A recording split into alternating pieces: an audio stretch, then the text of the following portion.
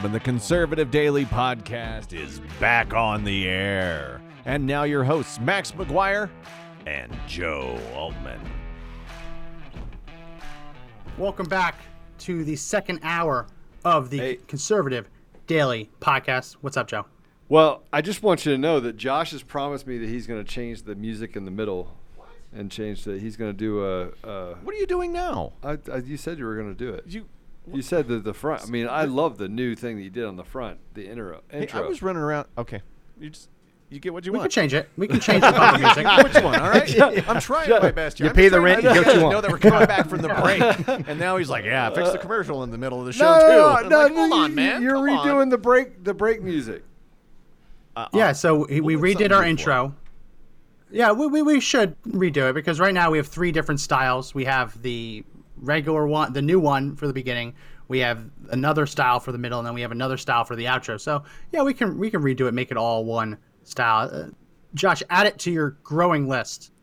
Add it to the list. I already wrote it down. I also have to walk Joe's dogs, and then I got to wash his car this afternoon, which. Yeah. I don't like Jeeps. I mean, they're great cars, but I would never own one. Anybody that owns a Jeep has some. You guys have all seen my truck. Well, frankly, it's got kicker. I actually hit my forehead every time I got in and out of it yesterday. Yeah, here's the thing, though. It's like that. It shouldn't take too long to wash Joe's Jeep because it never goes off road. Says the guy that lives in Texas. Says the guy that lives in Texas on some of the flattest land known to man. Oh, Flatlander. Yeah. A Flatlander. Flatlander over here. Doesn't have any trees. He's telling me it doesn't go off road. Get out of here. I've driven my Jeep to Moab. I know how to do it. Friday. Talk about whatever we want. Apparently we've gone into talk about whatever we want. All right. But yeah, I got to wash this car, so we'll get there. All right. Well, best of luck with that. We also got to mention, again, excellent sponsor of the show, How to Run for Office as a Christian Conservative. If you didn't check out the Wednesday episode, make sure you go back and watch that. It's talking all about how to be a bold, committed Christian conservative, how you can run for office, how you can be a local support system to help other Christian conservatives run for office, whether you want to be a director or manager, if you're a pastor or just a regular citizen. This course teaches you how to run for office and how to support the right people running for office. So make sure you go to www.runforoffice.training/CD, Charlie Delta. And if you use special Conservative Daily discount code CD10, you'll get an additional 10% off the already super discounted, super affordable price. Now, it's really important that we all take this country back. And this course is the only course out there that teaches you how to do it and does so with a biblical world view. So in service to our great country, we all have to act together and work together to glorify God through government for such a time as this. Make sure you go to www.runforoffice.training/CD and use promo code CD10 for 10% off. And that's exactly what we need. That's what we need. That's how we take this 100%. Country back, is at the local level. We've seen Dan Schultz in the Precinct Project. He's actually inspired people to go and get into their politics at the local level. But we need biblical conservatives. We need people who have a strong backbone, fighters, right? I think America is done with spineless people. We need fighters. That's what we need right now. So if you stick to your values and if you believe in it, that is exactly what we need right now. So we were talking before we took a break, and about the FBI and how they like to say that they are a organization of integrity. I want to talk about the fact that we're almost a week later, and I am yet to have any phone call with the FBI about the letter that was sent to my house with sticky note or Post-its together with tape around it with a powdered substance in it, which the detective did call me and say they think it's graphite, but not one phone call. Not one phone call, didn't ask me any questions. So this is the integrity of the FBI, right? Then we want to talk about other FBI agents. FBI agent manipulates the Flynn file as Clapper allegedly urged kill shot in a court filing. That was 2 years ago. Trey Gowdy slams probation sentence for former FBI lawyer Kevin Kleinsmith for lying. This is the FBI. Yeah. This is what the FBI represents. This. Well, we were talking about this. We were talking about this in the lead up to the break. Go to my screen, Mr. Producer. They're listening to me as I was saying that. and they're saying, "Oh, I'm not a liar," then do something about the people that are. Yeah. Yeah. I mean, we're not asking for a lot. We're asking you to do the right thing. We're asking you to literally stand up. But you're afraid to lose your job. You're afraid they'll push you out. You know, instead, you got guys that get 10 years in the deal that go and rape a 10-year-old and become a trooper. And they talk about institutionalists and people that want to protect the institution of the FBI. The FBI has become a laughingstock. It has become the butt of jokes and something that people no longer take seriously, that we are just seeing as this leftist attack dog. And so if you're an institutionalist and you believe in and love the FBI, you need to protect it by getting rid of the dirtbags. So this is a story that we kind of hinted about right before the break. I wanted to spend more time talking about it because how this went down is stunning. A woman, Marilyn Huber, might be mispronouncing her last name. She's an Alaska resident. She was in Washington, D.C. on January 6th for the protest, the rally. She didn't go into the Capitol, but she was at the rally. She was flying home on Alaska Airlines, Alaska Air, whichever it is, and she got into an argument with the stewardess over mask compliance. So she ended up at a later date being banned for not wanting to wear her mask. But she got into a heated argument with the stewardess. The stewardess looked at her and said, you know what? She has brown hair and she has a coat on that matched one of the wanted posters from the FBI, a person of interest in the insurrection. So the stewardess turned her in to the FBI, angry that they got in an argument about the mask. The FBI used her testimony to get the search warrant. And the only thing they had connecting her with the suspect was that she was a brunette and she owned the same kind of jacket. And they raided her house looking for Nancy Pelosi's laptop. And her and her husband are like, what are you talking about? We don't have her laptop. You could just asked. We would have told you. They showed her the picture, said, yeah, it looks like me, but it's not me.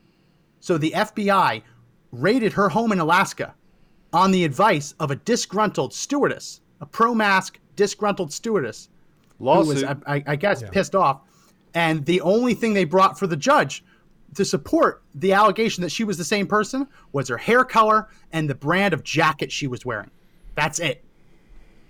Stunning. Yeah. They raided her house. Just an aside, I want to let everybody know, if you know anything about virus transmission and how that works, when you're on an airplane, if you take your mask off for 5 seconds, just like they allow you to do to drink water and to eat food and do things like that, it negates the entire rest of the time you have to have the mask on. So just all of that, it's just a game. This requirement to have masks on when you're shoulder to shoulder with people while you social distance in the airport, it's just a game. It's not doing anything. And that you're getting people that are barred. Yes, scientism. You're having people barred from airplanes. You're having all kinds of stuff happen to families for something that does not matter at all. Well, did you see the one yesterday? They kicked off a girl. I want to see if I can find the right one. The kid. No, it was a boy. Sorry, I don't want to misgender the boy. Go ahead, go to my screen. Southwest kicked off this boy. The mom. No, I don't want to receive 9 News, your updates. Get out here. The mom said that she told the airline that her son had a sensory processing disorder and doesn't like things touching his face. So she said, listen, he might take off his mask during the flight, but don't worry, we'll put it right back on. They kicked him off the plane, not because he took his mask off, but because she had given them a note saying he might take it off and I promise I'll put it right back on. Wow. He was kicked off the flight without even violating the order. They took his disability and presumed that the disability would violate the mask order. So I hope that this woman sues the snot out of Southwest, because they can't claim that he violated their mask order. They're claiming that his disability would have made it impossible. And apparently the captain asked for him to be removed from the plane. That's ridiculous. That is a little kid. The worst one we've seen yet. Because he didn't even take his mask off. Did the kid down the parents put on their flight? Yeah. Well, and I heard on the announcement when I was flying out here that anybody over the age of 2 has to wear a mask now, right? Yeah. And that's, you look at all these pieces of evidence, right? So asymptomatic spread was proven to be a hoax last year.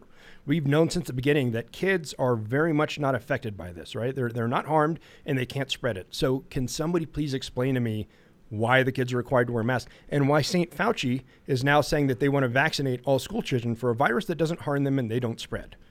Well, do you see the other there? Look at the schools. Look at the MMR. You see in the schools where. You see in the schools where they're giving them rewards when they. I saw one post yesterday where they were doing a canned food drive, and whichever class got the most canned food would get more time during their mask break. So they had 3 homerooms, and they're all trying to collect food to donate to a food pantry. And the homeroom that had the most donated food would get a 30-minute mask break. The one that had the second would have a 25-minute, and the one that came in third would have a 20-minute mask break. They are literally incentivizing students by rewarding them with oxygen. I mean, this is unheard of. I mean, oxygen is not a bonus. Like, oxygen is not like a reward. It is an essential part of living. The cure is worse than the disease. We heard that a lot pretty recently, right? So we have Alexander on the line. He wants to talk a little bit. It's kind of a nice segue. He wants to talk about what millennials can do to have more of an impact on the corruption that we see in our education system. Alexander, welcome to the show. Hey, how's it going, gentlemen? Good. Thanks for calling in. So I got a couple questions regarding the education system. Well, let's look at millennials first, okay? Most people from my generation are almost completely devoid of logic and don't even want to ask questions. How do you get people to start asking questions? They have to be concerned. Man, that's they have to want an answer. And you know, the Socratic method. Conditioned. Yeah. The Socratic method has lost a lot of it, but it's an extremely powerful tool if you know how to use it.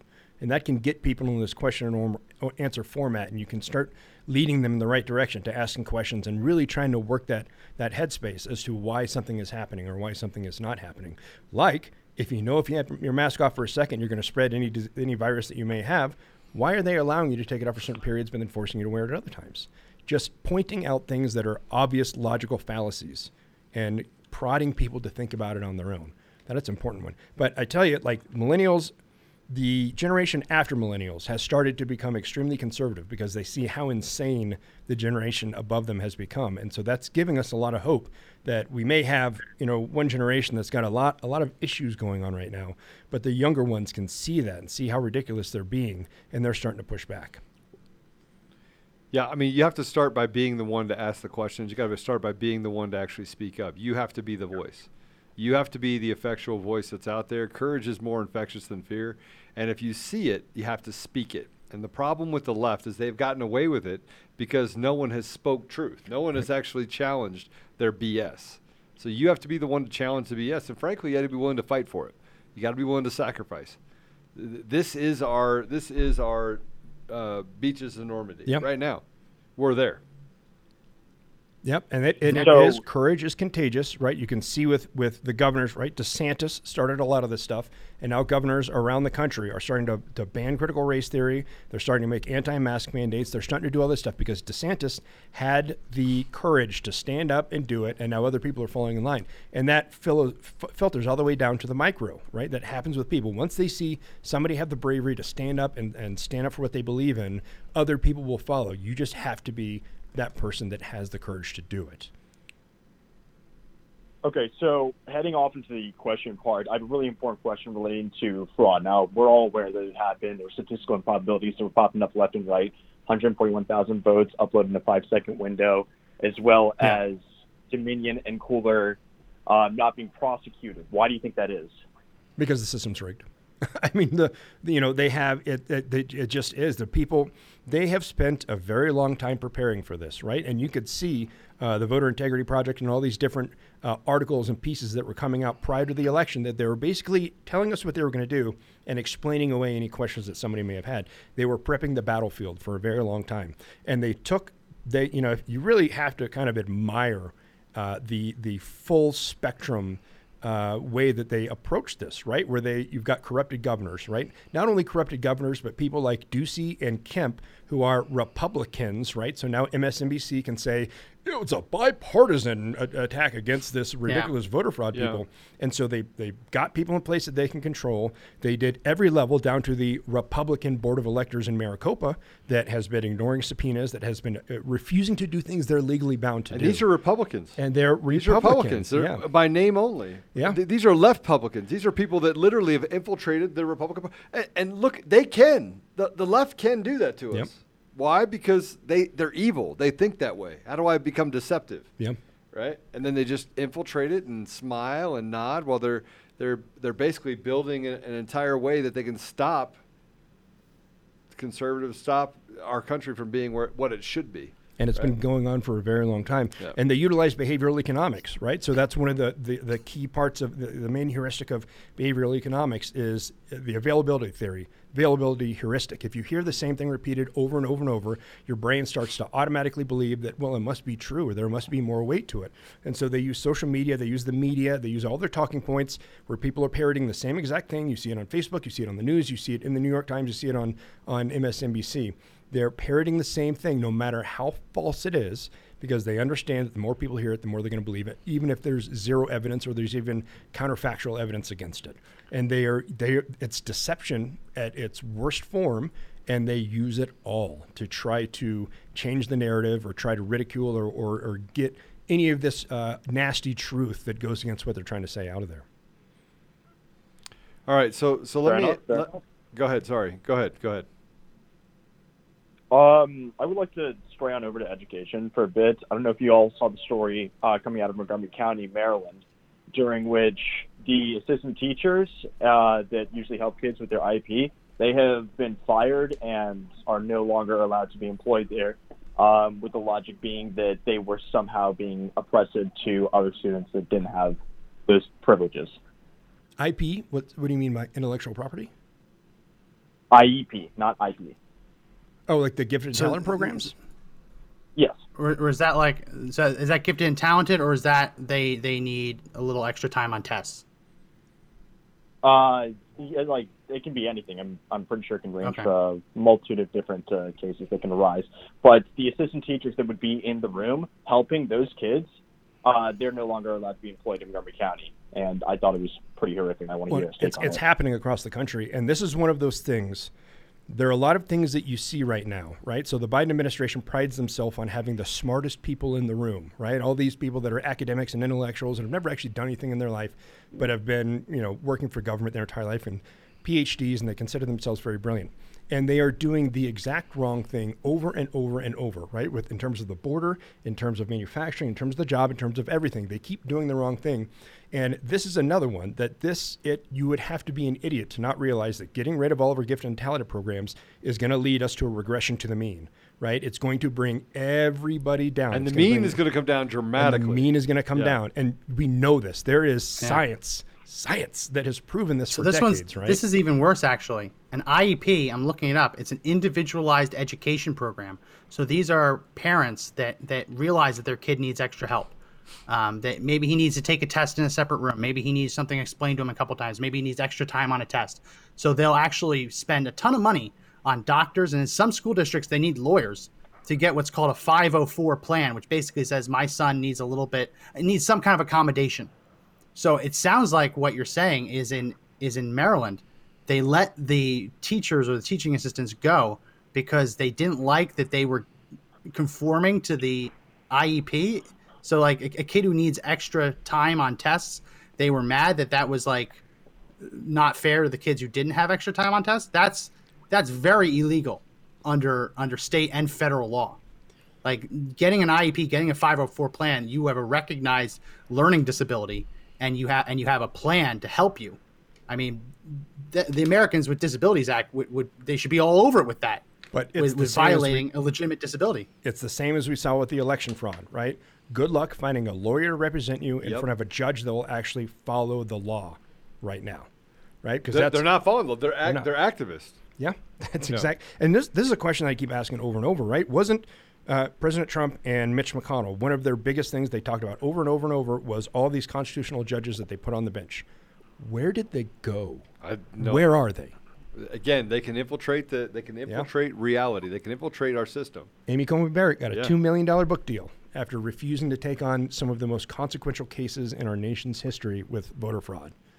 Yeah, I think the book deal now has become a signifier of corruption, right? It's money laundering out in plain that people are seeing. Hunter Biden gets one, Andy McCabe gets one. All of the dirt bags get these book deals. And the fact that Amy Coney Barrett got one before she had done anything and after she punted on all of these consequential cases, that's a bad sign. Yeah.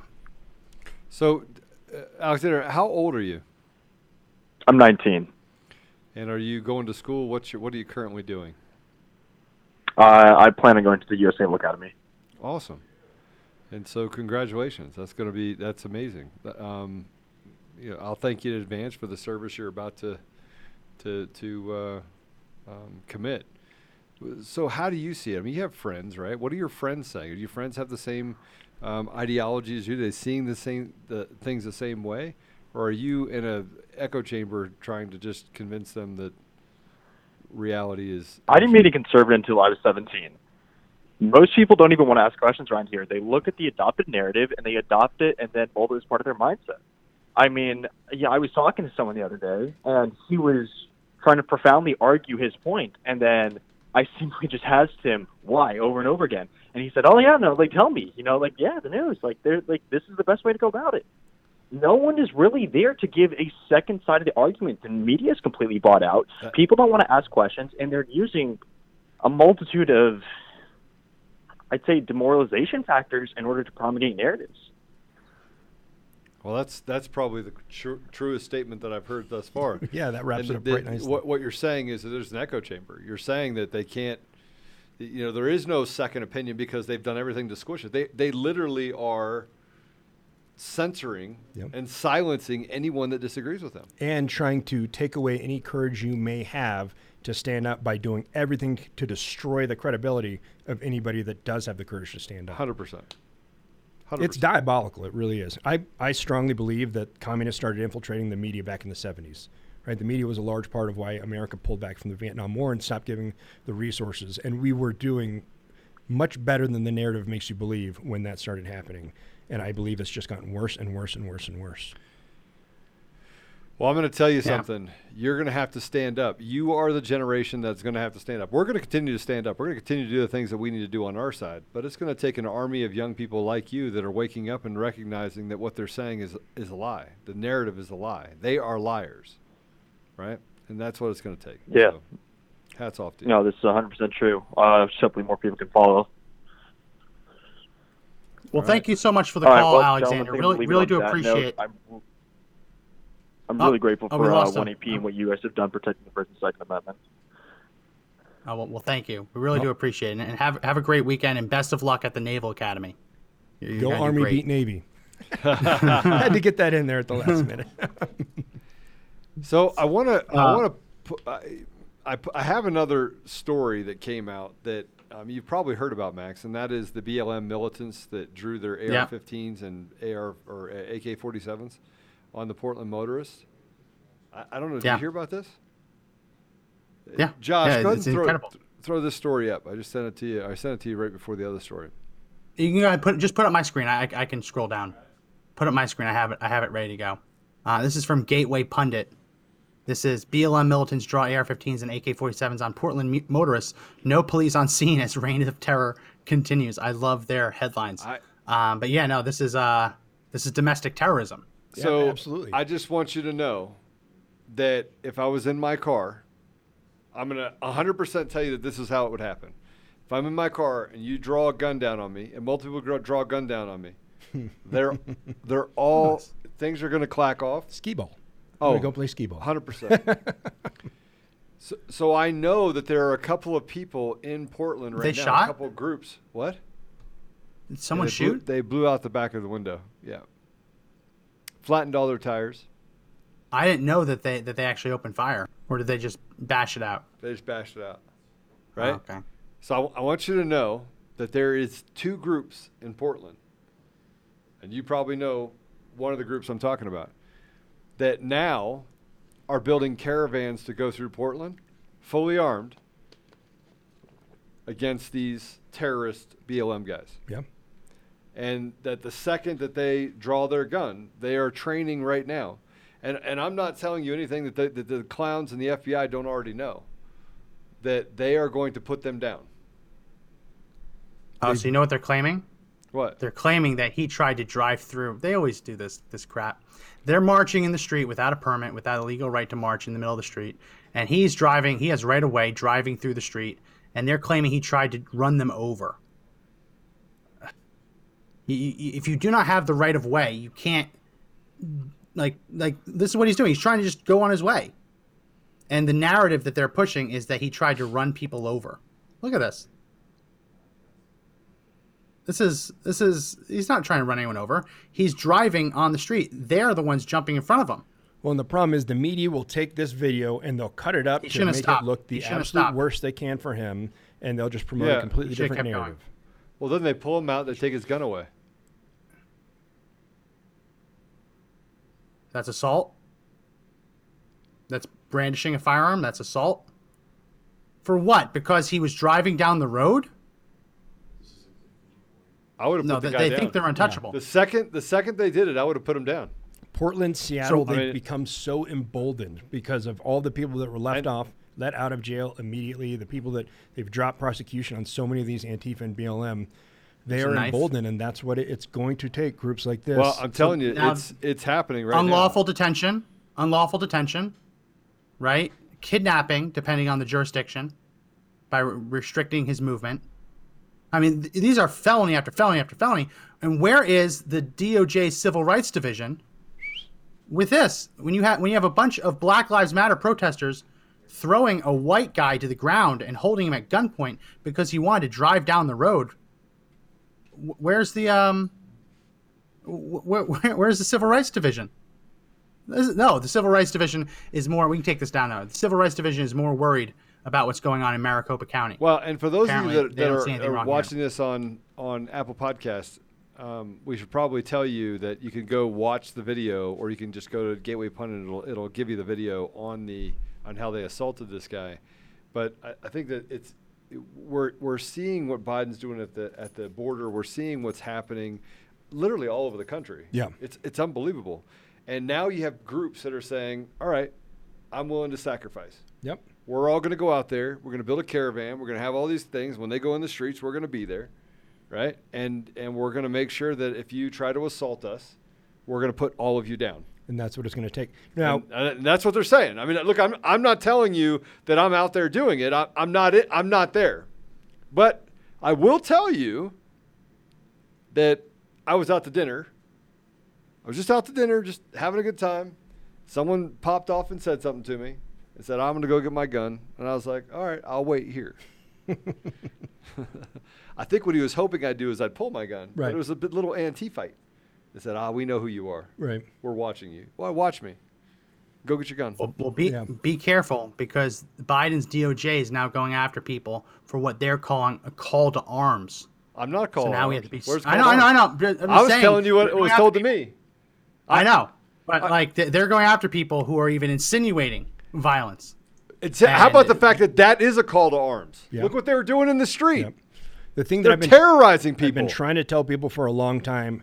They only like to go after soft targets, right? They go after people that they think are just going to cower down and give them a win and let them do whatever they want to do. Do not make yourself a soft target. Right. Make yourself a hard target. If you're going to one of these areas that you know that's been overrun, have groups of people. Don't go places alone on your own. Be prepared for stuff like that. Do not allow yourself to be a soft target. They're weak. They really are weak. The only thing they have are numbers and a bunch of lunatics. But they don't have numbers. We just have more to lose than they do. Yeah, and so the sacrifice has to be made. Yeah. Right? Yeah, and that is, I'm telling you, they will wilt like a flower when people start standing up in defiance. I tell people, you come down my driveway, you have a quarter mile long to make a decision on what's going to happen to your life. I mean, I had to put up thermal cameras because of these leftist lunatics. Yeah. Right? Yeah. So we do have another caller. We have Dustin on the line. He wants to talk about what happens if they actually do get away with shutting down the recount. Dustin, welcome to the show. Hey, good afternoon, gentlemen. Actually, the one thing that I was thinking is if the Department of Justice did attempt to shut down this audit, let's say they show up to the arena and they have a piece of paper and it says, you need to stop this right now. There was a threat from the sheriff that said you would enjoy an Arizona jail cell. Yeah. What is stopping us or preventing us from getting a group ready so that as soon as we hear there's boots on the ground from the Department of Justice and they're trying to shut this down, this is a state election, can we just gather enough people, kind of block the building off and summon the sheriff to kind of give us some Are you in Maricopa? I guess strength. Yes, sir. Our group, First Amendment Praetorian, is already offering to do that. We have a large group of military, law enforcement, and intel community vets, and we've offered our assistance to the Maricopa audit because that's what we see. As they get closer to exposing the fraud that happened, the attacks are going to get worse. They're going to get worse, and they're going to try to overwhelm them very quickly. So we want to be able to put boots on the ground there before it gets to that point. And that's exactly what we need. We need enough people to where they know they can't get away with something and keep it undercover. We know that they have to know that anything that they try to do that is illicit is going to be recorded from every angle and broadcast for the world to see. And there have to be enough people there that refuse to stand down and allow something like that to happen. Now, they should have a Republican governor in that state who is pushing back and saying that the federal government has no place in our state elections, but they have Duck Ducey, and he's not doing that. So unfortunately, we need Americans who believe in this republic, who are willing to stand up and are not going to let it get to that point. Yeah, I think that anything we could do to kind of get that message out and let people know that if you're listening and you're anywhere near Maricopa in Arizona, if you hear that, you know, they're moving the blacked out Yukons over there and they're ready to shut it down, I think that we just send out what would initially be a fax blast, but to patriots, and everybody just shows up and we kind of put a stop to this while we can, because if we continue to let them walk over us and continue to do all of these loony things with our country, our states, everything, there's going to be a point where we can't turn back. We can't. I mean, we're going to be a victim of everything that they're putting out to us. Yeah, but there's something. You're right. We need to be very careful of if there are patriots out in Arizona that are planning on doing that. Make sure you coordinate with the Arizona Rangers and the actual audit committee. Yeah. So one of the things that we saw January 6th, agent provocateurs, they used those methods and it worked very well for them, and they were able to cause the reaction that they wanted and get what they wanted, which means they're going to be doing it again. And groups like this is the prime place for them to infiltrate, get agent provocateurs in there and try to do something and coerce a reaction, or even have them do something and try to blame it on other people, right? A lot of us have seen the January 6th videos of Black Bloc Antifa changing into MAGA gear so they could go to the Capitol and do what they did. So you need it's worked. The left is not creative. They're not very intelligent. They do the same thing over and over and over. It works. It worked on January 6th. They will try it again. So if you are going to do that or have another group that do it, we're trying to coordinate with the Arizona Rangers and all the other people on the audit team right now. Make sure you don't do it on your own. You coordinate with the team in charge of that audit, because we don't want to harm it. We want to help it. So make sure you're coordinating with people there so they know you're coming and you guys can communicate about what you're going to do. Exactly. I felt like we had a lot of momentum and it was all building towards January 6th, and they were able to get that few amount of people in there to the front of the line with, you know, just all the right moves is what they played, and it ended up stopping, you know, what I thought was going to be a great moment in our history where we would kind of stop the fraud right away. And now they're willing to say that it's not even possible to have fraud in the safest elections. But if you look on One America News, they had recently reposted the CNN talking about how voter fraud was such a huge thing. And this is what I use when I talk to leftists is they only trust one narrative, and that's the mainstream CNN narrative. Well, when I show them this documentary that CNN did where Dominion gets hacked, doesn't even have a response, every electronic system that they used had got compromised by the end of their little conference. And the end of the CNN piece, it says, you know, we're in danger. It's going to be a guaranteed hacked election. My question for the people who tell me that there is no fraud is, what happened between then and now? Yeah. What happened? What they wanted. There is nothing that happened. They just let it run rampant. Watch Kill Chain. It's got Amy Klobuchar and some other very prominent leftist politicians out there talking about how dangerous a situation it is to have our elections as unsecured as they are. Now they're crickets, right? Because they got what they wanted. Their side pulled a fast one, and now we got to pretend like that doesn't exist. Every major leftist outlet has done some kind of expose on voter fraud and on insecure elections, and now they're pretending like they never did that. And the story is our elections are the most secure anywhere in the world as they've ever been in history. Ever. Which is not true. Not at all. Yeah. It's not true at all. And they use the words like the gold standard and other things to actually push their point by using these kind of buzzwords that make people say, oh, see, use this, use the gold standard. And then we mule in rhinos and people like Liz Cheney, who's total trash. Yeah, absolutely. Right? Mm-hmm. And Romney and these other people that say that they're conservatives. They're not conservatives. Yeah. They're trash. They're compromised. They're compromised by the CCP. They're compromised by outside influences. And then we're just like, hey, look, there's these Republicans over here. No, they're not. Yeah, not at all. No, they're not. Republicans in name only. That reminds me of one last point, and then I'll let you guys get back to more callers, is that in the state of California, there was a candidate that seemed like he was really, really going to be what we needed. Set everything right, kind of put out enough of the pieces that seemed well. Major Williams is his name. They actually did a deep dive into his finances, and they found out that he is just sucking money from lobbyists. He's spending things at the Ritz-Carlton. He's getting, expensive rides, and he preaches that he's a family man. He's in the direct messages of females, just sending them inappropriate, even if it's just a hard eyes emoji, and you have a wife.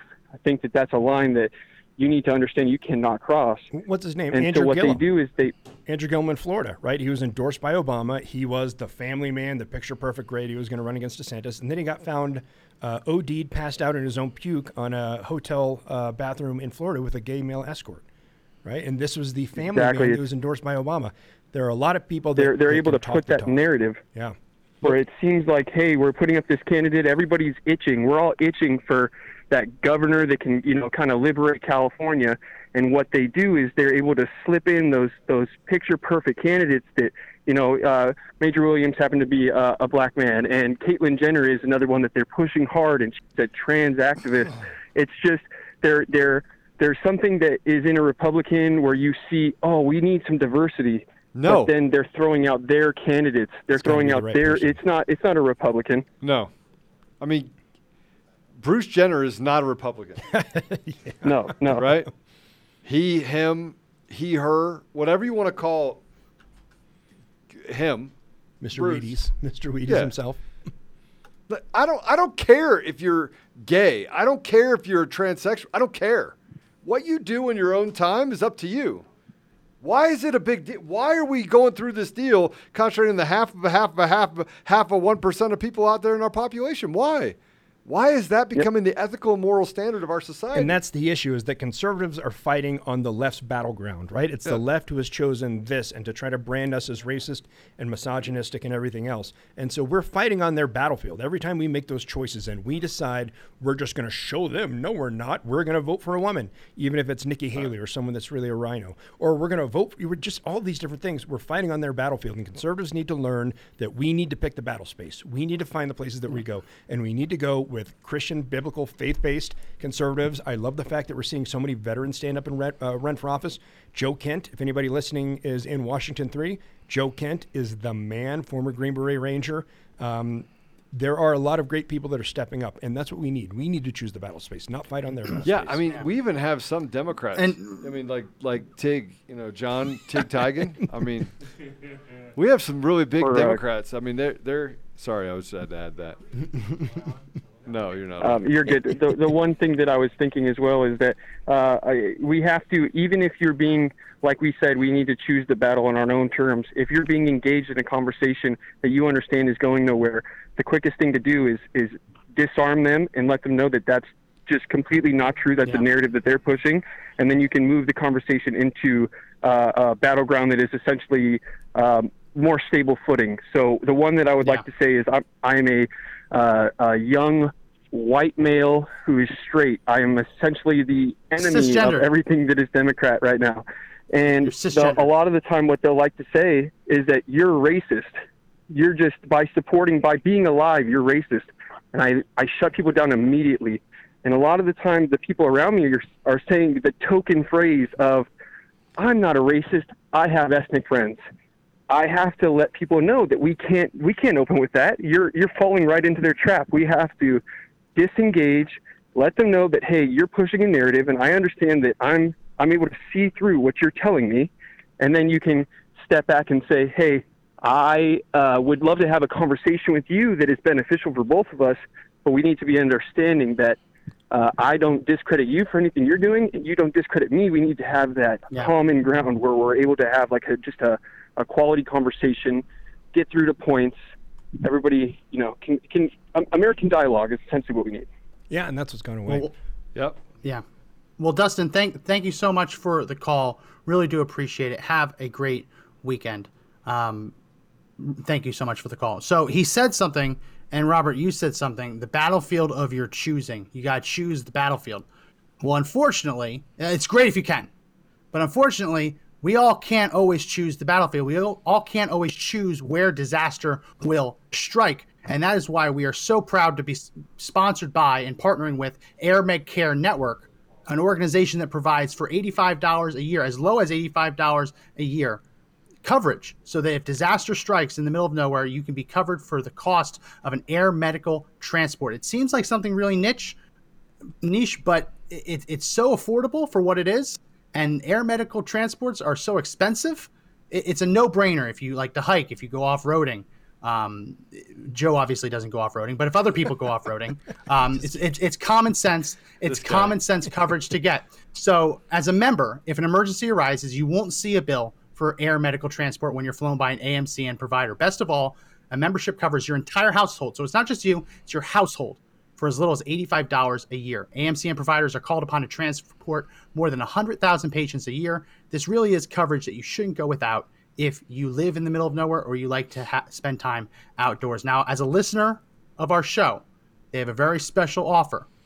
If you sign up and use the promo code DAILY, you will get up to $50 back in the form of an e-gift card, depending on what plan you pick, up to $50 back. So make sure you visit airmedcarenetwork.com/daily and then use offer code DAILY for that special offer. So even with my 4 rambunctious kids who like to get out and about and hurt themselves quite a bit, I can cover my whole household for $85. Yeah, a year. That's pretty sweet. A year. My kids. I mean, and literally, if you get in a car accident, they have to air med you out. Yeah. You're talking 20, 25 grand. Oh, gee, easy. So, and here's the thing about medical insurance, which we just found out because one of the guys that works with us severed his arm and lacerated his liver, is that those insurance policies typically don't cover that type of emergency. Out of network. Oh, yeah. Especially out of network. Yeah. If you're in another area of the country and you have a state-based insurance, don't expect them to cover your ambulance cost if you're out of network, right? So it's ambulances alone are expensive. It's common sense. If you're doing anything where you could even remotely need air med transport, definitely check out our sponsor today and use the promo code for that money back. So we're trying to get a state representative from Colorado on. She has been having a little difficulty. She had votes that went a little late. So we're trying to get her on. It's Representative Tanya Von Bieber. Hey, Max, so we're hoping to get her on. Arrived here for you guys. Oh, is she on? She should be on. So we'll go to her right now. I think we're set. Okay. Yeah. Let's welcome on Rep Bieber. Hey, how's it going? I'm doing well. How are you? Pretty good. So what did you just vote on? A lot of things. Just listening to your conversation, you're speaking about all of the things that we face daily, whether it's the advancement of green energy or government overreach and all of the things that go into what we're seeing seemingly every single day as we're legislators, making sure that we represent for our citizens who do not want a tyranny of government intervention in their lives. And so those are the kind of things we're dealing with. Gun bills, indoctrination, bills that would let kids and parents and teachers know what they should or shouldn't be thinking and different things like that. So, lots to vote against. Let's just put it that way. Yeah. Do you feel like the fight? Do you feel like the fight just never ends? I mean, just constant. It's constant battle. You're constantly fighting stupidity. It feels like, and I see all the bills that are coming down. And I'm thinking to myself, you have to be going, what lobbyist wrote this one? What lobbyist wrote this one? You know, that's absolutely correct. There's lots of words to describe this. You'd like to think it's ignorance, but when we know better, when someone has the responsibility, that the evidence is there and the knowledge is there for us to be able to make educated decisions, it does start to go into the realm of, is this a stupid thing? Because it clearly flies in the face of the fundamental processes and structure of what is appropriate for government to do and not do. So yes, it is a never-ending battle. So then, I'll pose the question to you. How do you look in your fellow representatives' eye? How do you look them in the eye? And how do you say to them, are you guys just stupid? I mean, really, I don't know if I could not do that. I'm sorry. Yeah, it'd be hard. You're supposed to have decorum, but it could be difficult. That's right. No, and the bottom line is this. How often did we ever really change anybody's mind by beating them over the head with a crowbar? Almost never, right? Virtually never. So the reality becomes having a one-on-one conversation or two conversation where you are starting to ask the deeper questions, where you're starting to be intellectually honest, where you are intellectually honest, where you ask other people to be intellectually honest, and you question their paradigm, and you talk about why do you believe the way you believe. And believe it or not, once in a great while, you see the needle move 1% here or there to one direction or the other when you do talk to folks and you do give them the respect that they deserve as human beings. That being said, it doesn't mean that we as conservatives, we as Republicans, ever should be moving the line on what our principles are, what we believe is the proper purpose of government. And so it's a great question. And you really do need to have your composure. You need to recognize that you're individuals who there, but for the grace of God, go they, regardless of what kinds of decisions they're making. And so I'd like to think they know not what they do. Well, I'm gonna just say that at some point, and I truly believe this, at some point there has to be a reckoning that happens where the building's on fire. And I believe in decorum. I believe in having good dialogue and conversations, but the left has cut out dialogue and conversations.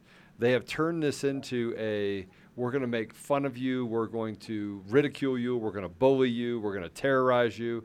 And when we're done doing that, we're going to terrorize your family. We're going to make sure that we build these false environments, false propaganda against you and who you are. At what point do we say, all right, you know what? And this is a serious question because I find myself on that edge. And that is, I abandoned the decorum and I basically just call them what they are. When does that, when do you think, or do you think we're heading there? That's a great question. And I would say you do it immediately. You don't wait. The very first step belongs with truth and honesty. It's the only way to have a conversation with integrity. And if that means calling out what is what it is, then that is perfectly acceptable. When you start name calling, you start doing those kinds of things, and decorum of the location where you're at and the chamber that you serve in is compromised, there's something to be said for not allowing that to happen. Does that mean that we as legislators are off the hook for not being able to say what needs to be said? Absolutely not. I'll be one of the first people to go to the well and let them know I don't agree, and here's why. And whether you like those words or not, they're going to be said. And I would say this, it's going to not only be done on the first step, the second step, the third step, it needs to be done on the 1,000th step. We need people with determination and a visceral, bone deep readiness to stand tall and warrior as long as they humanly can to fight for the conservative issues and the founding principles that this nation was set upon. Those are divinely inspired principles that have caused us to be a flourished nation for the historical time that we've been a constitutional republic. And I say, if we can't do exactly what you're saying, if we don't go and we use that integrity and we use those honest words, those blunt and point blank, everyday, easy to listen to words, call it what it is, call it plainly, but we do it and we do it often and we do it always. Because if we stop, we are the light of the world. Our nation, there is nowhere else to go. You see those memes out there discussing that kind of precept, but it means something. There's a nugget of truth in that, a real truth in that. If we fall, the rest of the world falls. We were the original revolution that caused the rest of the world to sit up and pay attention and go, no more tyranny, no more oligarchy. We have to leave that kind of thinking so that we can maximize in human potential. And that's what I'm committed to as long as I'm here. So, Tanya, talk to us about House Bill 1191. Your bill, you're one of the prime sponsors. Just for anyone who doesn't know it by number, it would basically prohibit companies from discriminating against employees on the basis of their COVID-19 vaccine status. Talk to us about the bill and explain why you think this is really important. Thank you, Max. Honestly, it's actually a little bit bigger than that. This bill goes to pretty much all public accommodation. It's not just business. It's state, it's business, it's public. What you would concede would be public accommodation. And at the end of the day, we look at this. We look at this fundamental question of what many states are facing. Don't make a vaccine passport. That's what our constituents want. That's what people want who are fair minded and understand the Constitution. They don't want to have the Constitution violated where they have to show their vaccination status, their papers, if you will. And so this bill goes above and beyond that to state, as far as public accommodations are concerned, you cannot violate our rights. And what goes into that, and especially here in the state of Colorado and many states as well, the governments are saying, well, we're not going to make a vaccine passport. The federal government is saying, we're not going to make a vaccine passport. But you know what they've done? They've done a very fine job of ensuring that public accommodation or anybody who has authority thereof or businesses are going to be their long arm of the law. That's what they've done. They've created conditions, regulations, rules, and mandates which commingle how a business is going to actually retain their licensure in order to operate. Yeah. When that's been done, those conditions have now been created that a business is either wittingly or unwittingly openly discriminating against their employees about an emergency authorized use gene therapy. And that is against federal law, plain and simple. Now, it's a gray area for some when it comes to that legal question. I don't think it's gray at all. The bottom line is you're not allowed, the state is not allowed to mandate an emergency authorized use vaccine. And when you commingle that with who has to show their vaccination, who doesn't, in any kind of public accommodation, we have now stepped it up to say that Fourth Amendment has been violated, among other things. Even OSHA this week came out and said, if a business requires an employee to have a vaccine, a COVID vaccine, as part of their employment status, that any adverse effects from that will now have to be reported as a workplace injury, if you will, or have to be reported as part of that process with the workplace. So you look at all of the different kinds of things that are in play right now, and all of it represents medical tyranny and a clear violation of not mandating an emergency use vaccine. So are there any exceptions? Because obviously I don't like the idea of if you want to go to the grocery store, all of a sudden you have to provide your medical records. That just seems like so obviously abusive. But when you think about like a biocontainment laboratory, like one they have at Colorado State University, or the other virology lab at University of Colorado Boulder, I could understand if you're working with the virus in such a close quarters, I could understand them wanting their employee to be vaccinated. I get that. And maybe if you're working in an old age home, I could understand the home wanting, or at least highly suggesting, and if you don't want it, not firing them, but maybe take them off of the rounds and have them do a different job. I could understand certain situations where the employer would want to be vaccinated. Is there any exception within your bill, or is it just wide open? It is wide open. There are no exceptions. And that is a fair point well made. At the end of the day, we make one exception. Right. We make the case that our body is our sacred place in which it is the last stop for what we actually have control over, and saying we will allow or not allow these things to be done to our body. And so the law is clear. Even the Marines, even the military, the Navy, the Air Force, they are allowed to say, no, I do not want this. Why? Because we don't have the data. Once again, we talked about OSHA just this week, opening up about that information with employers. This week as well, the president, the head of the Pfizer, the president of Pfizer, has went on record with Lester Holt in saying, we just don't have the data, to say whether we know or not that once you're vaccinated, you may still transmit that virus. We just don't know. There's exactly the point as to probably why I would say we've made no exceptions yet.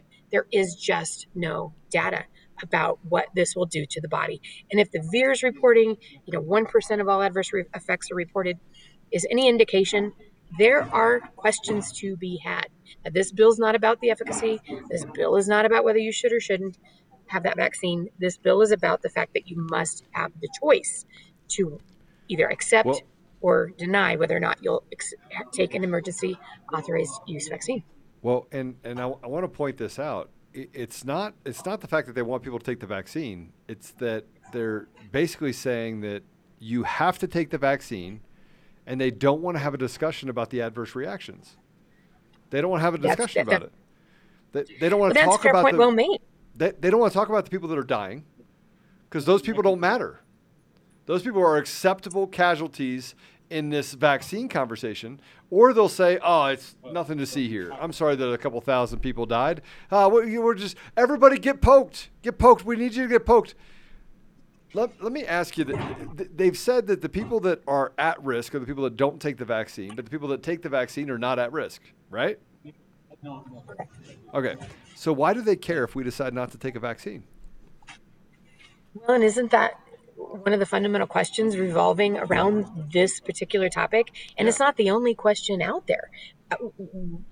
The lengths they're going to ensure everyone is vaccinated, I guess, is just a common sense, reasoned individual. I would think there's great medical harm. In fact, I've had multiple medical individuals reach out to me, doctors, nurses, those in the medical field, saying it is an absolute, it's almost criminal to vaccinate against herd immunity when it's there can be natural immunity, natural immunity that we bring to the table, and you're vaccinating above and beyond that. That's a serious question that we have to ask. And there's 100 more that we could ask. Why are we vaccinating? Why is that push for vaccinating children who are 99% and higher at the benefit of surviving and living through having COVID? 99.88%. Exactly. 0.12 under the age, that statistic is under the age of 15. Right, and they're saying kids as old as 1 or 2 years old, they want to stick them with this vaccine. It doesn't even make sense. No. And like you said, you've just poked out and talked about just a couple of questions that individuals are throwing out there. I have an email box flooded, and it's starting to come from around the nation. All of the different kinds of questions that we should take into consideration from medical professionals who in the beginning, and this is the trend I'm seeing, in the beginning said, wow, this is a pandemic. This is a possible thing that could help slow that could help us get back to normalcy, who are now saying, wait a minute, there are too many questions when the push is so large, so steamroller style, if you will, so propaganda filled to ensure that there are people who need to be vaccinated that in all reality, statistically, we know don't need to be vaccinated. Correct. Again, people who have their natural immunity, children. Why? We've flown in the face of what we've always done in a great illness of any kind of pandemic. We in the past have always quarantined the vulnerable. Today, we've quarantined everyone, even those who are not vulnerable. And then we've jumped that line and gone straight towards not only we're going to quarantine and lock down people who are not vulnerable, but now today, 14 months later, over 400 days later, we are saying in many locations around the U.S., we are going to be just as diligent, just as locked down, just as tyrannical about what we're going to ask people to do in order to buy, sell, trade, travel, or be educated. Think about that. 5 basic pieces of life we need to function. And those are going to be altered or are already being altered irreparably in how we live our lives. Our seniors are isolated.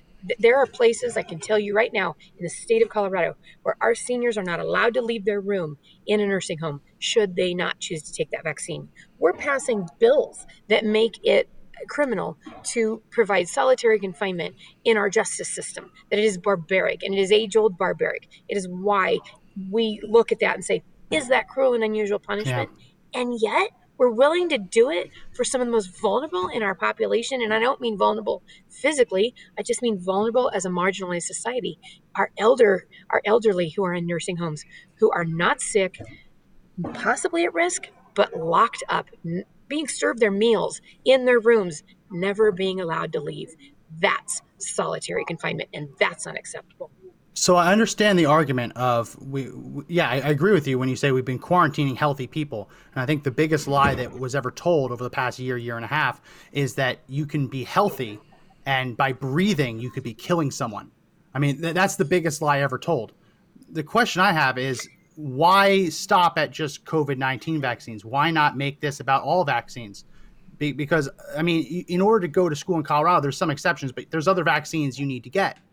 Right. So if this is an issue of personal freedom and that government or private entities shouldn't be allowed to force you to inject something into your body, taking away the experimental, not fully, completely approved COVID-19 vaccine out of it, it seems like it's the same argument. The issue I have is that when we ask why would you want kids to get it or why would you want most people to get it, it's kind of the same argument when it comes to the other vaccines. I get it. We don't want... If you're at risk, quarantine, right? If you're at risk, stay away. But we can't. There are tons of kids in schools who are immunocompromised, and that's not going to change, right? So one of the reasons that school districts and states have these vaccine requirements is because it's not feasible to tell someone for 18 years you just can never go to school, and they're hoping to create a situation where people aren't just going to be entering the classroom carrying diseases that could literally kill their classmate just by being there. So I get what you're saying. The issue I have is like, I used to live in Colorado. I left. I saw the way it was heading and I left. I voted with my feet. When my son was born in 2018, there were 616 cases of whooping cough in Colorado. So I didn't want to take the vaccine, but when I saw that, the idea of me going to the mall and catching whooping cough and bringing it back to my son terrified me, right? It was terrifying. So I got the vaccine. I had to re-up on that. I got rid of the tetanus. I got the tetanus out of it because I have a bad reaction to tetanus vaccines. I look at this and I understand it, but why not go with all vaccines then? If the argument is that it's a rights issue, why not just go with all vaccines? That's a great question. And my understanding is that those kinds of bills have been passed. They've been brought forward, not passed, but they have been brought forward through the legislature here in the state of Colorado over and over and over again. And they have always been killed. And they never make it to the legislative process where it can be voted on. And if it is voted on, it dies. It is not passed. And so that has occurred over and over and over again in the past. I think the difference here is the fundamental idea about this bill in that Colorado is using businesses. Anybody who has authority over public accommodations has the long arm of the law. So it's not just schools. It's restaurants. Yeah. There's a restaurant right here in Denver that you will not get into unless you can prove your vaccination status. To me, that's just unbelievable. Yeah, they'll be out of business. They'll be out of business. People will get tired of it. Those people that want to act like that will actually go to that business, they've run out of money. Because those are people that fear life. They do, but I'll raise you on that and see you another point, which is when I say it affects how we live our life. Remember how we buy, how we sell, how we trade. I just heard from a woman the other day. They would not let her go through the drive-through at the bank without her mask on. Think about that a second. Even with like the money with the little suction cup system, the vacuum system. Wow. I don't know if she was at the vacuum system or the window. To me, it doesn't matter. She's in her own car. And at that point, they've now shut off her ability to go through that drive-through and get her own money. Now, I'm positive she'll probably shut that bank down or shut that account down at that bank. But again, how we buy, sell, trade, travel, and are educated. When I think about vaccines in schools, Max, that's a great point. And I say this, who's vulnerable in a school if you go in and they're not vaccinated? It's the child who's not vaccinated. They're not vulnerable. Everybody else has had their vaccine. So I look at that argument and say, well, technically, you may have a point. You took that decision and you informed yourself about what whooping cough was, whether or not you wanted to bring that home to your family, and you took care of that situation. When I think about the school system, who is the one that pays the ultimate price if they don't get vaccinated? The child themselves and their families who choose not to get vaccinated. Everyone else is protected. It goes back to, if you really believe it works, then why must I, in my natural immunity, have to go get it? if you choose to have the vaccine. I get that, but like not everyone who doesn't get another vaccine does it by choice. I mean, if a kid is coming back after fighting leukemia, lots of times they will not get vaccines because they're already immunocompromised. I mean, I would have a really hard time telling the kid who just finished his leukemia treatment, you can't go back to class because 5 people in the class don't want to get vaccinated. Like that's where I have a hard time making that argument, because it's not necessarily always a voluntary thing. I mean, there's lots of immunocompromised kids for one reason or another can't get certain vaccines. I get the whole argument, but I'm not here. I don't want to just say, well, those kids are going to die, or those kids have to stay home and never have a childhood. There has to be a middle ground where we can protect them and protect people's rights without just expecting the immunocompromised to magically develop an immune system. True. Listen, we can't build a society around the half a percent either. We can't. We have to build a society around a society. And if people are immune compromised, then they have to be the one to make the exceptions, not the rest of society. The rest of society should not be subjected to the oppressed, the oppression that's necessary to protect someone so that person can walk around and do everything everyone else does. That's not the way the world works. When you have cancer, right, and you go through cancer treatment, you're compromised. So you have to wear 2 masks. You have to wear gloves. You know, my grandmother died of it. So I'm telling you that nobody walked around and said, oh my gosh, everyone else has to put gloves on, everyone else has to put masks on because my grandmother's going out in society. And that it just can't happen. If you're immune compromised, I'm sorry you got the short stick. I'm sorry. But the rest of society cannot just stop moving as a result. And by the way, there are plenty of immune compromised people, plenty out there, that frankly will tell you, I got a life to live. I'm going to live my life.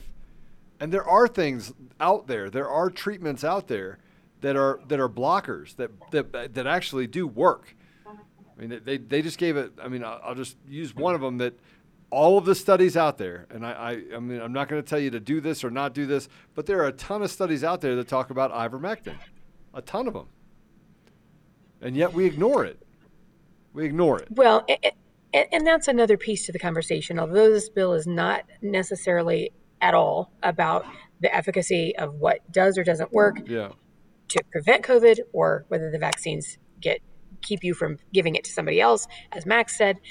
But when we talk about the conversation in its entirety, absolutely, you have a great point when you're saying there's an entire prophylactic regimen of multi-layered things that you can do to prevent this. And yet the state of Colorado went so far as to send letters to our physicians in our state saying, if you use these things, if you use ivermectin, if you use azithromycin, if you require those kinds of things, we will be looking at your licenses.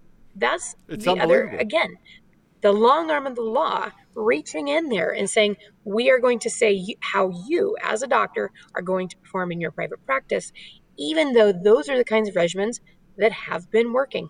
In fact, what is the data I'm at? And correct me if I'm wrong, but I believe it's about an 85% efficacy rate for reducing those symptoms and or preventing those symptoms should you get COVID. So it's another layer to that conversation.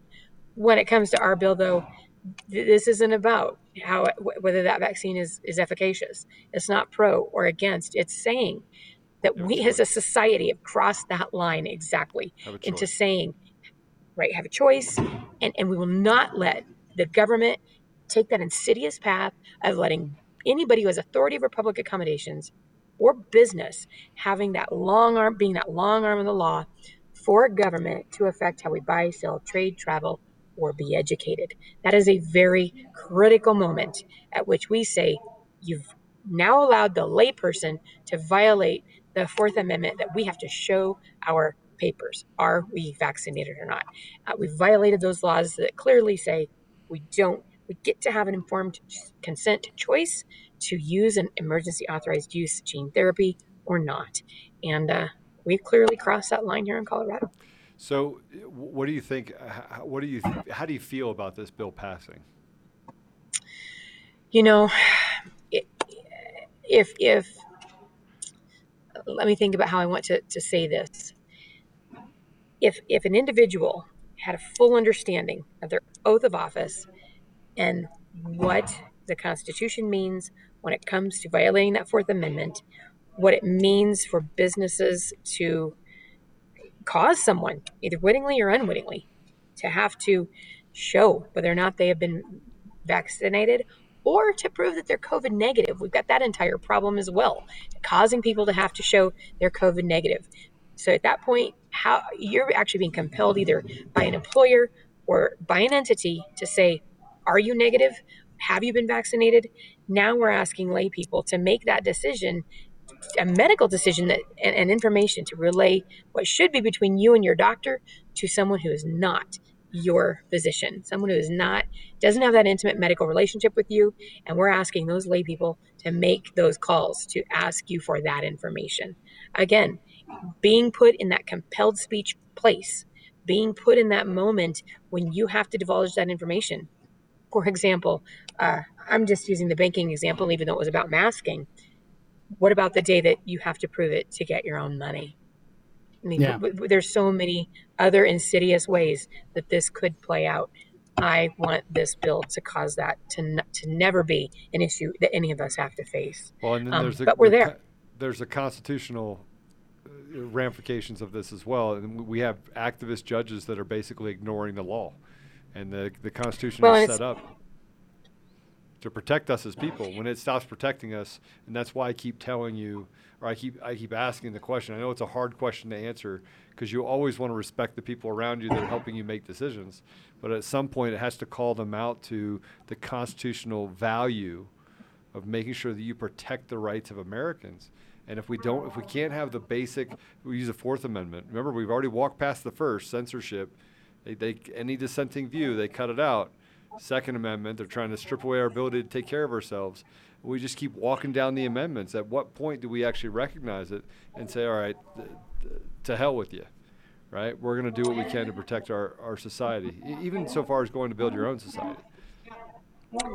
Well, and when you ask what is the likelihood that bill would pass, you talked about activist judges and that bent of how we look at how law is made. At the end of the day, these bills, there's a process in the state of Colorado and in every state. How does a bill become a law? That bill has to go before committee. In our Colorado State Constitution, all bills will be heard through committee. It is whether or not those people in that committee, regardless of the political letter behind their name, will they uphold the oath they took to support the United States Constitution, to uphold the United States Constitution and the Constitution of the state of Colorado. That remains to be seen. We are a triple majority of Democrats, Democratic governor, Democrat Senate, democratically controlled Senate, and a democratically controlled House. That might give you an indication. We're also dealing with some of the biggest fraud in an election system, and I know you probably don't want to get into it, but I will tell you, we have the information from Dr. Frank. We have, I don't know if you've been able to see this, and maybe I don't want you to comment on it because I don't think it's prudent for you to do that. We also have the information in Antrim County coming out of the cybersecurity expert, who, by the way, is a very, very left-leaning guy that cracked the code on the Dominion voting system specifically and was able to manipulate votes on both the tabulation machine and the EMS machine. So we have some work to do in our state to make sure that we truly have the voice of the people in this state heard. Because having conversations and seeing some of the things that are happening, it doesn't lead you down a path where I have a lot of confidence in what's happening in our own state. And it's sad. I've been here a long time. There is a lot of work to be done. A lot of work to be done. We're almost out of time, but I have one question for you, Tanya. Obviously, your bill deals with exclusively COVID-19 vaccines. We always hear from business owners they have the right to refuse service to anyone. Obviously, that's not true because they cannot discriminate on the basis of sex, on the basis of gender. They're all different protected classes that they're not allowed to discriminate against. So the idea that a business can just refuse entry for a public accommodation to anyone, it's not true. If your bill passes, obviously the line is that the line, the COVID vaccine, or is the line further? Is the line they can't force you to wear masks? Is the line that they're not allowed to say no shoes, no shirt, no service? Where is the line of what a business, in your opinion, just philosophically, if the vaccine's too far, is there anything else that you could see wanting to have follow-up legislation to prohibit businesses from setting barriers to entry? It's a great question, Max. When it comes to this bill, this is where it stops. It stops at the COVID vaccine. Now, hear me clearly. We own our own businesses. We have done so our entire lives. If there's anything that I absolutely love about the United States of America, is the idea that anyone can go pursue their strength, their talent, and they can use a capitalistic free market process and reach their full potential, both in what they love to do, but with how much money they would like to make. What kind of life of abundance would they like to create for them, they and theirs? So I would never want to do something that would inherently stop businesses from reaching their full potential. But when it comes to the linkage between a business operating and then the control that comes with a free market society in the kinds of places that I just discussed today, having access to your own money at the bank, being able to go to school and receive an education. These are fundamental things we need to be able to do to have our society function and function well. And yet, government is using businesses as the long arm of the law to impede those processes. And I think ultimately all decisions have consequences. These kinds of decisions will have an economic impact. There will be a ripple effect if they choose to go down this road that allow businesses or anybody who has public authority over has authority over public accommodations to stop people from doing those kinds of things to live their daily life. There will be repercussions. Should this bill fail, it will remain to be seen. There are other ways that people will go about fighting for their rights. It might be the judicial system next. It might not be legislative processes. It could be other things. We want to make it so that people can live their lives as freely as humanly possible without being told, you have to inject yourself with something we have no data on, no history of medical efficacy or effectiveness, something that is still in an emergency authorized use place. And because of that, we want to ensure that, again, we want businesses to function. We want them to function as freely as possible. But this isn't about businesses anymore.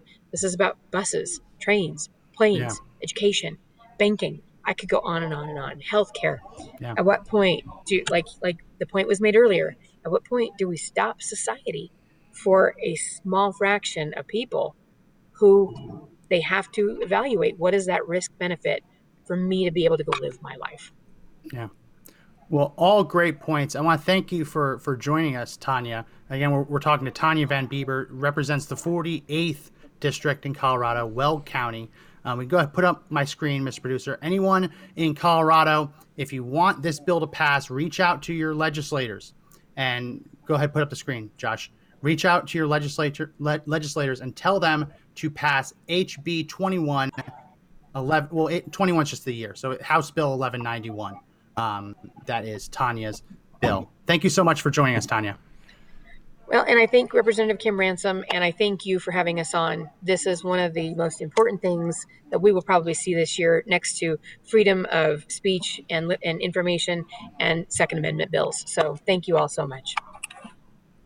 Thank you so much for joining us. Have a great weekend. A good interview. We went a little late because she had some late votes. Lots of bad things she had to vote against, but a very good interview. If you live in Colorado, reach out to your legislators and encourage them to pass HB 1191. So I want to do some plugging here, right, at the very end of this. Number one, I want to tell you that TIG, Modern Patriot, comes on at 3 o'clock today. They'll be on Conservative Daily. They'll be on Conservative Daily Live. They'll also be on D Live. So we'll be fully broadcasting, and you're not going to want to miss it. It's going to be a great show at 3 o'clock, or TIG will be on here. The second thing I want to do is I want to talk about I want to talk about your organization real quick. Yeah. And Max or Josh, can you put up his website real quick? What's the website? Oh, wrong one. It's oneapraetorian.com. I'm going to go ahead and put it up here real quick. Josh, I just dropped it with you. I just spelled Praetorian wrong. We go ahead and I think I got it. Got it. It's the lightning with the guy on the horse. Yep, that's it. Okay, so let's go ahead and go to my screen, Josh. It's kind of not made for podcasts. It's kind of hard to read, but you hit enter, and then it takes you to the website.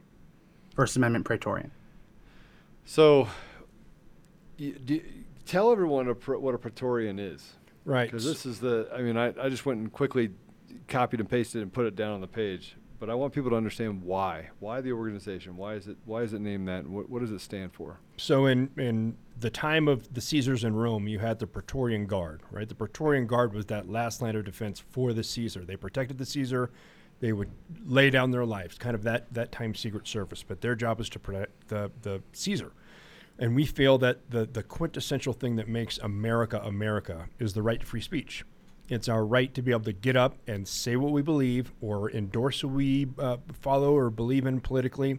There are people in the UK, New Zealand, and Australia that are getting sent to jail for Facebook posts that go against the government's dictates and what they're saying to do. People are going to jail for that.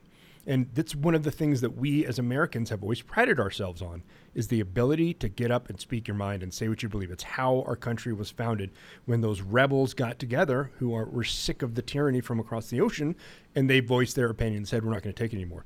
And that's the thing that we believe needs protection. So when we saw people being intimidated and attacked in 2019 and 2020 for just standing up to speak their mind, and this is, the events that we did, we protected whistleblowers who had evidence of voter fraud. We were protecting General Flynn and Sidney Powell and Patrick Byrne because they were up there in everybody's face yelling from the rooftops about what was going on.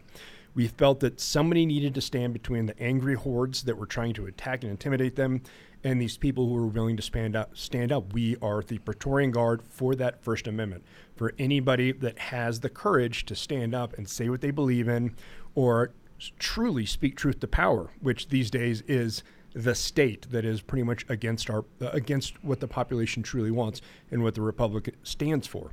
So that's what we are doing. We are military, law enforcement, and intelligence community veterans who are willing to put ourselves in between these people trying to harm or defame or destroy those of us with the courage to stand up and just be their line. We are their Praetorian Guard to ensure they can say what they have to say. And there are ways that people can actually support you. They can. Yeah. It is a volunteer organization. It's an all-volunteer, 100% crowd-funded group. So we did a lot of events. We were in D.C. pretty much nonstop for the last 2 or 3 months of last year. This year started off slowly, but we've got about 6 different events that are already piling up. We've got the 4-day weekend For God and Country Patriot Roundup in Dallas, Texas, Memorial Day weekend, and a bunch of different events for the Walkway Foundation and for different event organizers that are coming up throughout the rest of this year. We're also talking with some people that are in a situation where they need some protection right now, and we're offering our service to the Maricopa Audit to go send as many people as they need, whether they need intelligence services. We have people from the CIA, the NSA, the FBI, the DHS, ICE, every single 3-letter agency. We have an extremely robust intelligence service to the point where our reports were going to the desk of President Trump towards the end of his time in office. Or if they need boots on the ground. We got some big, broad-shouldered knuckle draggers that are willing to go out there and stand out. I've seen them. I've seen them. Yeah, there's some interesting but some extremely patriotic people, and we all understand we're going to be attacked. I doxed myself because I know they'll try to dox us, and we understand what will come as a result, especially with the Maricopa Audit, when we know that as more is being revealed, they will put all of their resources they can to stop it. We understand that, and we're not willing to let that happen. So whatever it takes, we're willing to put ourselves in the line of fire to make sure that these things can go on, because it's what's needed. Sunlight is the best disinfectant. We need to shine some sunlight on the November 2020 election because it's gross. And so we're men who are willing to do that, men and women who are willing to do that. If you're from that background, military, law enforcement, or intelligence community background, you can begin our vetting process on our website. We're always looking for new members. We have a very thorough vetting process. It can take anywhere from a week to a month. We have a team of private investigators that will go through your background and just ensure you are who you say you are. You don't have any background of violence or criminality or anything like that would disbar you and make you more of a threat, within our organization. So we're very careful about who we allow in. If you want to donate, again, we are all volunteers. We're a 100% crowdfunded group, and it's those donations, whether it's $1 or $5, that allow us to have our people fly across the country to these different events to protect Americans who want to stand up and say what they believe in, or support when they see something, to call it out, or try to wake other Americans up to what's going on. It's those donations that help us get out there and do that, and our intelligence teams to run, and all the software and things that we need to do it. Every single donation helps, and we really appreciate it. You can do that at 1apraetorian.com. We're on patreon.com/1ap as well. We're out there everywhere. When the great social media purge happened in December, they cut off our crowdfunding. We used to be with Classy, and they completely cut it until Penn got us up and running again last month. So thank you very much again for that. But it's finally back up, and we have a lot of events that are coming up, so we could really use your support. Again, $1, $5, whatever you have the wherewithal to do, we really appreciate it, and God bless every one of you. Yeah, so again, that's 1apraetorian.com. Joe put it in on Conservative Daily. I put it on everywhere else in the comment sections if you want to check it out. We have handles on every social media platform that has the links on there as well. Twitter, Gab, Facebook, all of them. Awesome. Well, that's going to be, we went a little long today, but that's okay. That's going to be it for this edition of the Conservative Daily Podcast. If you like the podcast, make sure you check out all the audio versions. Subscribe to the audio version if you haven't already. There's a link in the description. You can subscribe on Apple Podcasts, Google Podcasts, Spotify, Pandora, iHeartRadio, TuneIn, Podbean. We go live Monday through Saturday, 2 p.m. Eastern on Facebook, DLive, Twitch, and conservative-daily.com. We will be live tomorrow. We're going to be talking about John Locke and his second treatise on government. So if anyone wants to have a conversation, talk about that, go online and read a little bit of the second treatise tonight. It should be a good discussion tomorrow. So make sure you check out all the links in the description. Not going to leave you on any longer. Everyone wants to get on with their stuff. It's Friday. Again, my name is Max McGuire. And this is Joe Altman. And I am Robert Patrick Lewis. And remember, everyone, that the fight to take back our country isn't over yet, but the only way we win is if we all stand up and fight together.